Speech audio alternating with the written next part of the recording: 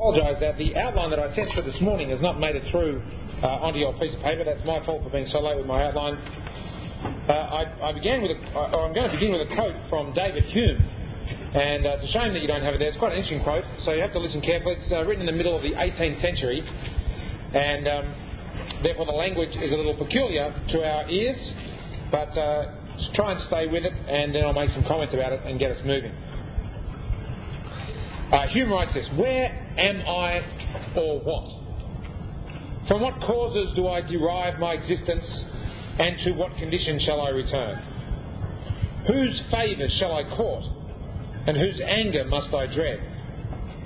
What beings surround me, and on whom have I any influence, or who have any influence on me? I'm confounded with all these questions, and begin to fancy myself in the most deplorable condition imaginable, environed or stuck in an environment with the deepest darkness, and utterly deprived of the use of every member and faculty." So wrote David Hume, one of the great philosophers of the English language tradition, and I think that's a fascinating quote, and I want to begin our time this afternoon with it for two reasons. The first reason is that I suspect for many of us it strikes us as completely and entirely bizarre. The thought that questions about meaning, existence, moral obligation and power should actually matter to us, matter enough and weigh so heavily on our minds that in fact we might be paralysed by them, as he describes it, deprived of the use of every member and faculty, I think is almost unimaginable for us. For most of us, the thing that really excites our interest is the sale of the units in the block over the weekend, or perhaps whether you think the Wallabies can get their act together in time for the World Cup. I want to suggest in many ways that this is the single most anti-intellectual period of history. And in the words of one commentator, Neil Postman, as a culture we are amusing ourselves to death, as he titled his 1985 book. Our action to information ratio is at an all-time low. As through the genius of modern technology, we now have virtually unlimited access to data on every imaginable subject. Google is absolutely superb. And you get your 475,000 hits and simply don't know what to do with it after you've looked at the first three. We have massive quantities of information and do virtually nothing with them. And so I want to challenge you this afternoon to be a little less contemporary and a little more Humean, to get worried and therefore to get active about the big issues of life. Now, the second reason I begin with a quote from Hume is what he does with it. He goes on in the following paragraph to describe where he found comfort.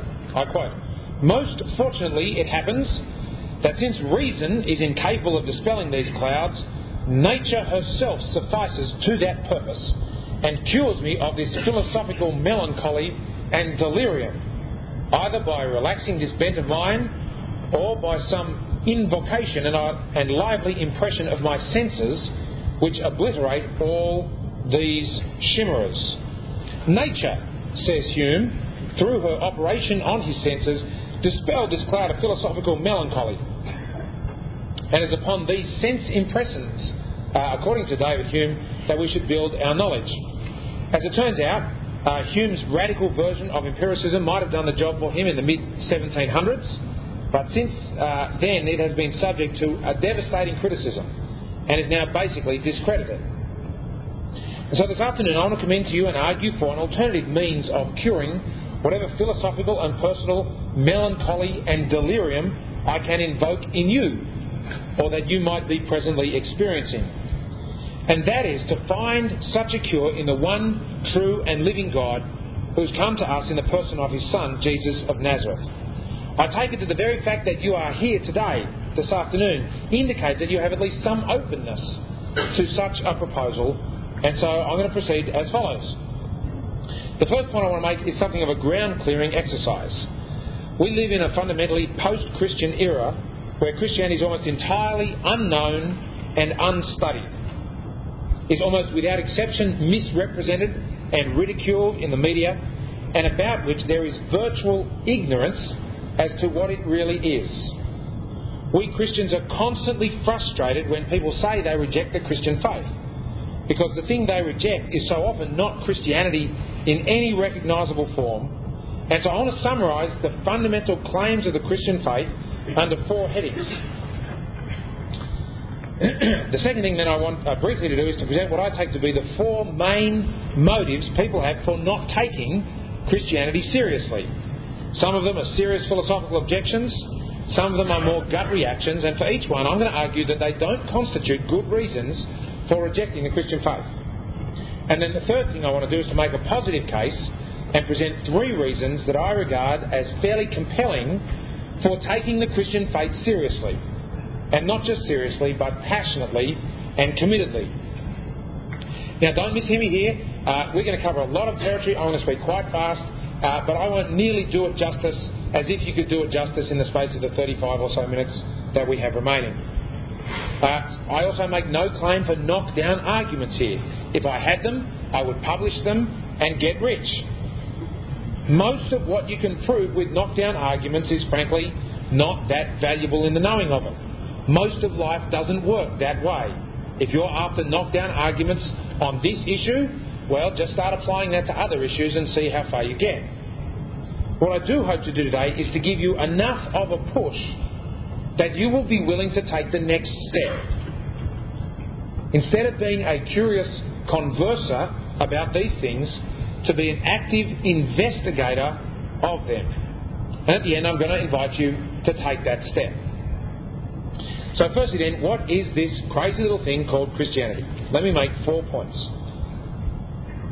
Point number 1. The fundamental claim of the Christian faith is this, that there is a real, independent, personal, active being to whom we refer as God. And that the specific name of God is a reflection of his specific being, Father, Son and Holy Spirit. Now, in a sense, this almost seems silly to say it, but the starting point has to be this claim that there is a real, independent, personal, active being that really does exist, whose existence is not dependent upon us or on being known by us, whose reality is not changed by what we like or prefer, that God is a reality just like you are a reality. In fact, much more real than you or I. Real in a way that we are not. In that we come into existence and we go out of existence, but God always was and always is and always will be. When we speak of God, we're not talking about human experiences. We're not talking about a universal human feeling. Although human beings might have experiences and feelings in response to that reality, that's not the point. What's more, in developing this just a little further, this reality is a specific reality. It has defining characteristics, just like you have defining characteristics. I am a male human being. I'm not a horse. Although occasionally my kids treat me that way, and for a time I exhibit horse-like characteristics. Deep down in the fundamental structure of the reality of who I am and what I am, I'm a male human being. You might not like that. You might hate males. You may prefer horses for all I care.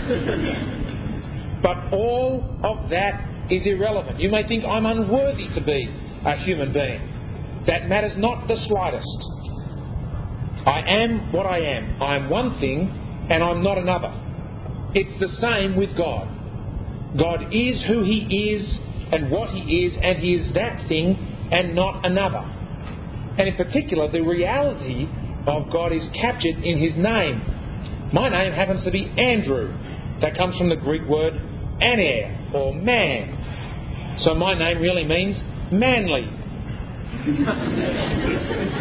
It, in fact, has virtually nothing to do with the reality of who I am. And in that sense, my name is accidental. I could just as easily have been called Cedric. Happily, I was not. Apologies to any Cedrics out there. Unlike my name or your name, though, God's name is an expression of God's reality, God's specific reality. And his name is Father, Son and Holy Spirit. That is the name of God according to Christians, because that is the nature of God's reality. You might not like it, you might not understand it. But then again, whenever does reality conform to what you like or understand? What you like and understand are simply not relevant at this point. You have to conform what you like and what you understand to that reality. And this is the absolute heart of the Christian faith, that God is an independent, active, personal reality. Father, Son and Holy Spirit. Now, three things follow from that. The first is that this means God stands in a fundamental and asymmetrical relationship to all other things. He stands in the relationship of creator to creature, creator to creation. By asymmetrical relationship, I mean a relationship which is not symmetrical. That is, where what He is to us is not what we are to Him. What He is to us is our creator. What we are to Him are His creatures. All things, including all people, including every one of us and everything in this room now, are dependent upon Him for our very existence. He is completely independent of us. Were He to withdraw Himself from you, you would cease to exist. Were you to withdraw yourself from Him, as if that were possible, He frankly would continue to exist regardless.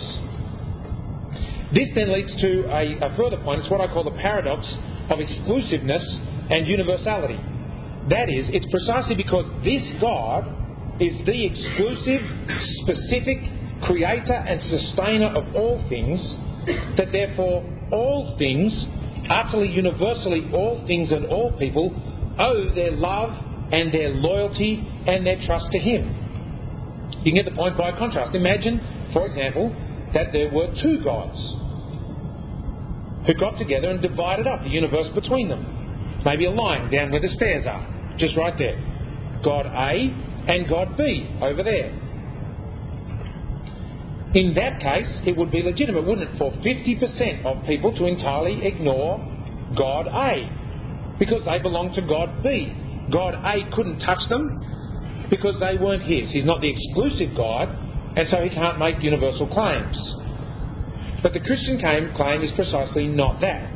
It is that this specific, one, true and living God, Father, Son and Holy Spirit, is the exclusive creator and sustainer God, and therefore has an absolutely universal stake in the lives and affairs of all people.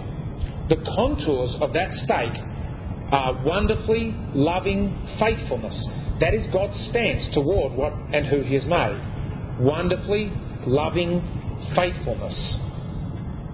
This then leads to two further points. I've said there's a specific reality who is our creator and sustainer, and therefore two other things follow. Firstly, this one has the moral and spiritual right and authority to determine how we creatures relate to our creator. It's not up to us to decide what we believe about God or how we go about responding to God. It's up to God. Another way to put this is to say that there is such a thing as idolatry. There is false worship of God. It doesn't change the fundamental relation between God and such people. They're still His creatures, whom He loves and is faithful to. But it is false worship. To name God as other than Father, Son and Holy Spirit, for example, does not just fall within the freedom of a person's preference, just as to name me a horse doesn't fall within the power of your preferences. That's not harsh or narrow or bigoted. It's just true. At least it's true if our first point is true. But there's a second thing which follows from this. Namely, that God has acted decisively in Jesus to restore, establish and secure a right relationship with all of His creation. The place where God is known, where God has revealed Himself, but more than that, the place where God has not just shown things but done things, is in Jesus of Nazareth, Himself the personal presence of God with us. It is in Jesus and only in Jesus, precisely because Jesus is not just a messenger who's delivering a message from someone else, but who is Himself God. It is in Jesus and only in Jesus that God can be known. Jesus himself said, "No one knows the Father except the Son, and those whom he chooses to reveal him."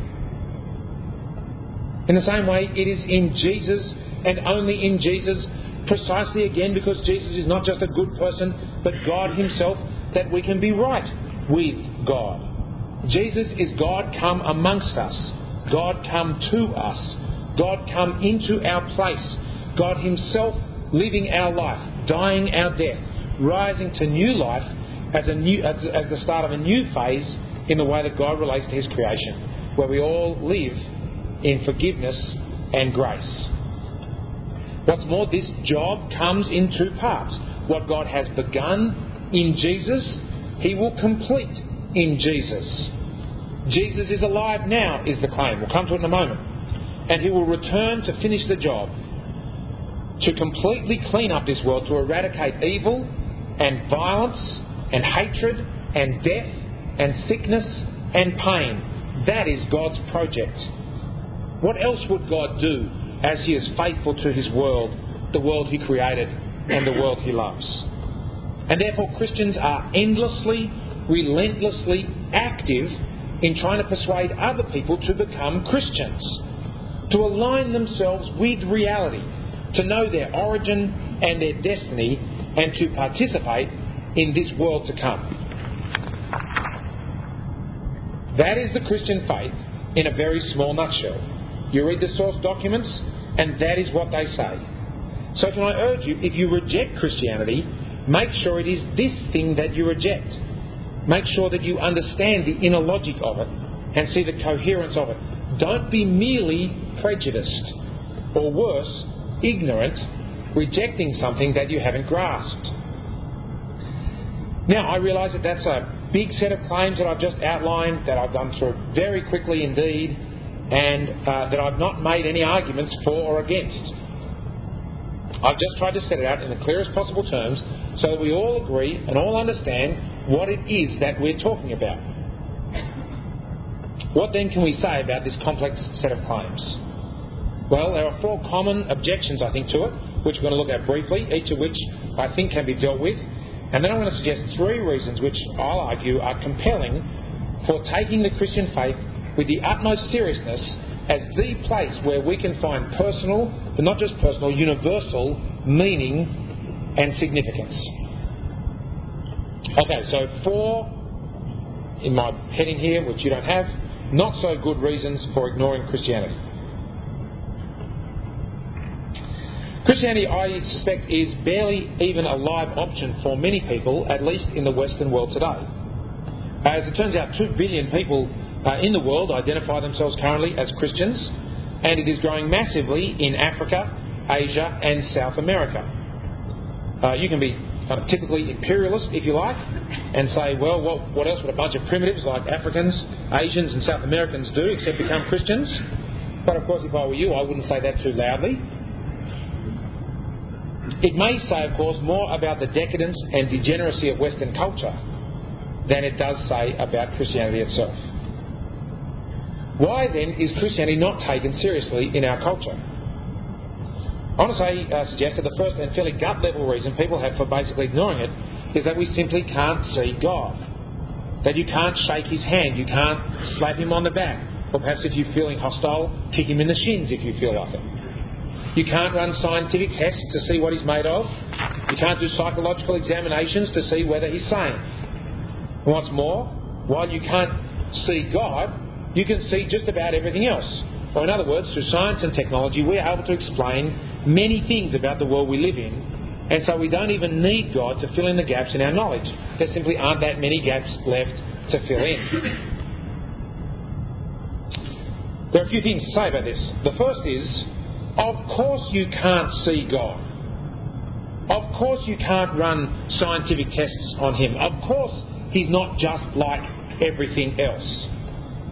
All the things that we can see and experiment on are finite, limited, controllable. And if there's one thing that's true about God, it's that he's not limited by time or space or weakness, that he can't be outsmarted or the object of his own creatures. He's not visible to scientific tests. as though we can somehow stand in mastery or judgment or assessment over him. To think that you could see God is simply to misunderstand what Christianity is about. It's simply to misunderstand point A, right where we started. The second thing to say about this is that even though he's not visible, in that he is far greater than to be limited by time and space, I'm going to suggest that there's plenty of evidence of the exercise of this great power. That God's power and majesty are apparent everywhere around us. Again, at a gut level, whether you're into the outdoors and have, as I've done, gazed down the Megalong Valley in the Blue Mountains at sunset and seen the light streaming through the trees and thought that this just has to be a gift from God. Or you're a parent who's experienced the wonder of childbirth, that from a couple of microscopic cells should grow a life so intricate and perfect that it knows to the second when to start breathing, and you thank God for it as a gut instinct and reaction. Or whether you've known the power of relationships and forgiveness and love and seen God at work and thought there is more to life than atoms and molecules. It's a gut level response to what I think is a gut level issue. We'll come back to a more philosophical version in a moment. But there's all sorts of ways that we see not God himself, but the power and activity of God in his world. The third thing to say actually is that of course God was visible, you just weren't around when the opportunity was available. That is, when God turned up, when he gave his own son, Jesus of Nazareth, who himself is God, into the world to reveal decisively who he is, it was quite possible to see God. And in fact, many of those who did see him worshipped him as exactly that. You're just a couple of thousand years behind the times. But that's no reason to say that no one has ever seen God. The problem lies merely in your birth certificate. Well, the second reason I'm going to suggest I think has a bit more power to it. That is the problem of evil. What I mean by that is that so much suffering goes on in the world, so much pain and evil, and God seems to do so little about it that it seems like God, if he is there, is just kicking us around like a soccer ball. Now, you may not have experienced the dark or tragic side of life yet, although, let me say, suffering is no respecter of youth, and you may well know what it is to feel the despair of life and death. For me, I've to this point been relatively untouched. A while back, though, my 11-year-old nephew was dropped down some concrete steps by his aunt. That was on the other side of the family, I'll just point out. He suffered 3 fractures to the back of his skull just above the brain stem, which is a really lousy place to crack your skull if you're going to do that. As it turns out, he was okay. But it was a terrible scare, one of those kind of utterly pointless and potentially tragic accidents that could easily have been so much worse. You see it on a global scale with the abhorrent things that take place in the Congo and Liberia and the Sudan, right through to the personal details of your own lives as you experience suffering in a profoundly personal way. That's the kind of world that we live in. What are we to make of it? If there was a God, how could he simply sit back and let it happen? Let me say, this is a real problem. This is a genuine challenge, and I think it cuts deepest into the soul of someone who believes in God. Again, it's not like I have a simple explanation or knock down arguments. Simple explanations to deep problems are almost always a con job, aren't they? But I would say 3 things. Firstly, you only really feel the force of the problem if you think things should be different. You only really feel the force of the problem if you think things should be different. For the atheist, for the genuine atheist who thinks that everything and every person, the whole show is just rearranged primordial sludge, the random distribution of material particles, so that some form chairs, and some form plants, and some form people, but that in essence they're all really just the same thing and the same stuff. If that's what you think, if you're a hard materialist, then there is no problem with suffering and evil. Right? There's no problem with it. It's just that some primordial sludge lasts longer and has a better time of it than other bits. No, I want to suggest that if you think there is a problem, if you think things ought to be different and that people matter, that people are more than bricks, then you're actually very close to being committed to the fact that there's a God who gives meaning and value to things. At that level, I want to suggest that those who put forward the problem of evil are in fact self-refuting. Self-refuting. The second thing to say is that it's not as though God is doing nothing about the situation. His purpose is to defeat all evil, to put away all suffering, to eliminate the very cause of tears, to end pain, and to remake the world the way that it was meant to be. That He is slower about it than you might like is one thing.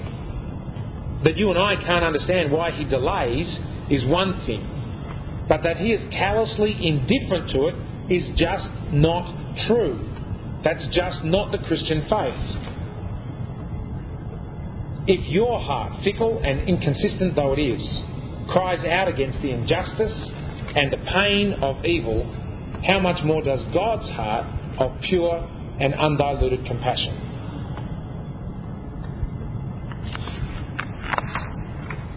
Third thing, two more reasons that people have for not taking Christianity seriously. The first is that it seems so harsh. You hear this often, don't you? That it seems so negative about other people and other religions. It seems so arrogant, so condemnatory of genuinely sincere people.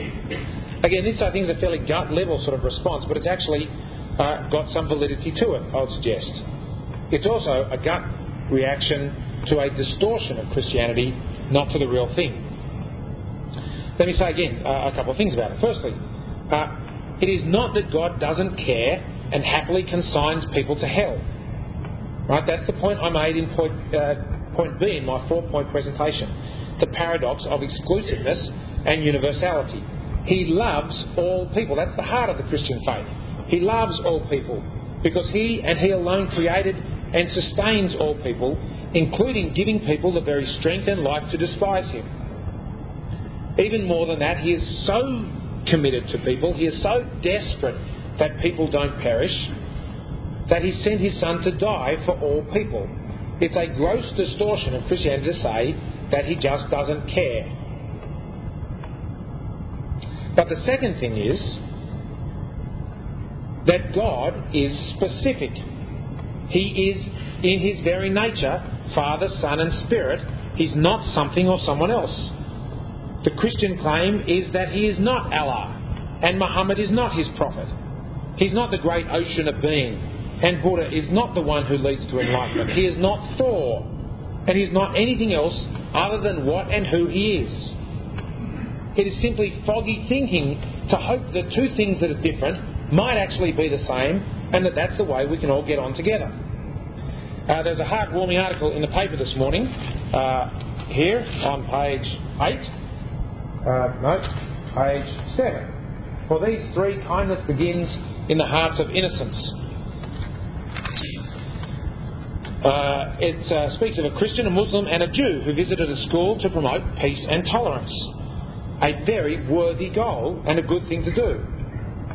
But the way they go about that, or at least the way they're reported, is ridiculous. The Muslim representative from the Forum on Australia's Islamic Relations is quoted as pointing out that Allah is just another word from God. Well, fair enough as far as it goes. A little later on, a kid is quoted as saying that Christians believe in one God, just like Muslims and Jews. No, we don't. You understand that, don't you? No, we don't. We believe in one God whose identity is specific and precise. Father, Son and Holy Spirit. Muslims deny that Jesus is God's Son at all. They're speaking about a fundamentally different reality. Now, I'm all for social tolerance. And in fact, it's often Christians who've been at the forefront of movements for freedom of speech and association and religion, including non-Christian religions. I'm all for social tolerance. But social tolerance is a different thing from truth tolerance. As though the only way that we can all get along is to pretend that deep down we all think the same thing. We don't. And it's actually deeply disrespectful and in fact arrogant to say that we do. We don't. That then leads on to the fourth objection. and that is this. This is the objection of relativism. That is, you just can't know about these sorts of things. It's just beyond us, and so we should really just give up and get on with having as much fun in life as possible. Although it's something of a caricature, Western philosophy, at least as it's popularised, has swung from one extreme across to another. It began with what you might call a naive realism. That is, the view that there is an independently existing reality to be explored and that we can have immediate and direct access through our senses and minds to that. You could draw that like this. Here's us and our minds. Here's reality. And we have immediate and direct access via our minds and our senses to reality. And in many ways, it's this concept that underlies the entire scientific endeavour. However, throughout the last century, this approach has been subjected to substantial criticism, and a whole host of ways has been unmasked as a cover-up. So often, the conclusions that were drawn about the way things were in reality were just a cultural version of reality. So often, people's readings of texts were not simply what the text said, but their interpretation of what the text said. History was not so much what happened, but what people wrote about what happened, and often for personal reasons and prejudices. You see what happens? More and more, the pendulum swung so that we were increasingly finding ourselves cut off from reality and confined merely to our own minds. All we could talk about under what's called postmodernism, you may have heard of it, all we can talk about is our perspective, our interpretation, our construction of reality. Everything, therefore, is relative to us. You can alter the picture.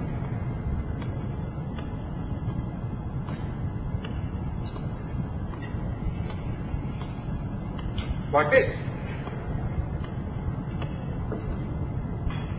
Right? We just cut off from reality. And in particular, religion, and especially Christianity, was a focal point for this critique. Now, there are a couple of things to say about this. The first is that at a hard level, what you might call hard relativism is actually self-refuting. Again, hard relativism is a claim that as a matter of reality, reality is relative to the person. But you see a problem there, don't you, as soon as I say it? It's still a claim about reality. It's still a claim to be able to stand back from the board here and analyse things apart from reality. It's a non-relative claim about reality. It's a claim which the hard relativist thinks is the case, whether or not you accept it. When hard relativists write books espousing their hard relativism, and you interpret them to be saying that they're really espousing a strong form of realism, they get cross at you. And they say that you're misreading them and misinterpreting them, because there is a true reading and a true interpretation which you're not getting. Hard relativism, I think, is simply self-refuting. But there's a softer version which needs to be taken more seriously. I think it's true to say that our understandings of things are obviously influenced by our situation, our histories, our preferences and so on. That point is to be welcomed, and naive realism should be rejected. But that need not send us into the arms of a hard relativism. Instead, what if at the same time as we don't cut ourselves off from reality, what if at the same time as recognising this, we also recognise something else? That this ultimate reality has in fact come to us. That God himself has bridged the gap between our ignorance and lack of access to the external world and has made himself known, which of course is the Christian claim. In this sense, it's not epistemological arrogance to be a Christian and believe in the uniqueness of Christianity. Christians are so often accused of being arrogant. That's just to misunderstand the nature of Christianity. The claim is that God has revealed himself to us.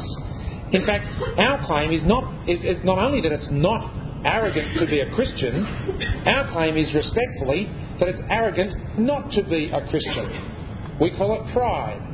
To think that you, apart from God, can know and understand and draw conclusions about the nature of reality in the finitude of your own mind and understanding, and to not recognise that what you have is a gift from Him, including the gift of knowledge of Himself.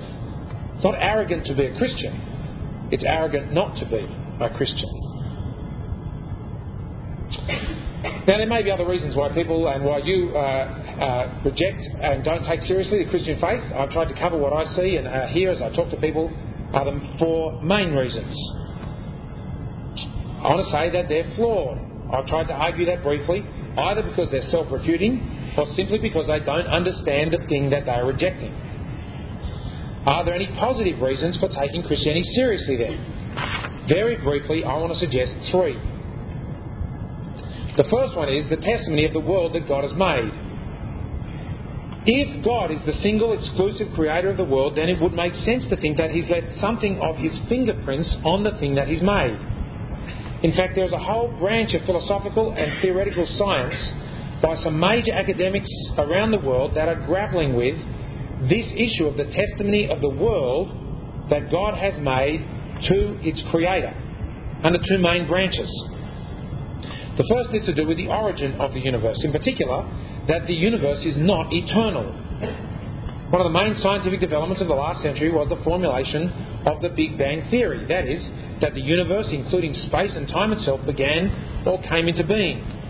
Interestingly, it was primarily atheist philosophers and scientists who objected most strenuously to this discovery, and for good reason. For a simple argument runs like this. Everything that begins to exist has a cause. The universe began to exist, therefore, the universe has a cause. That's a powerful argument.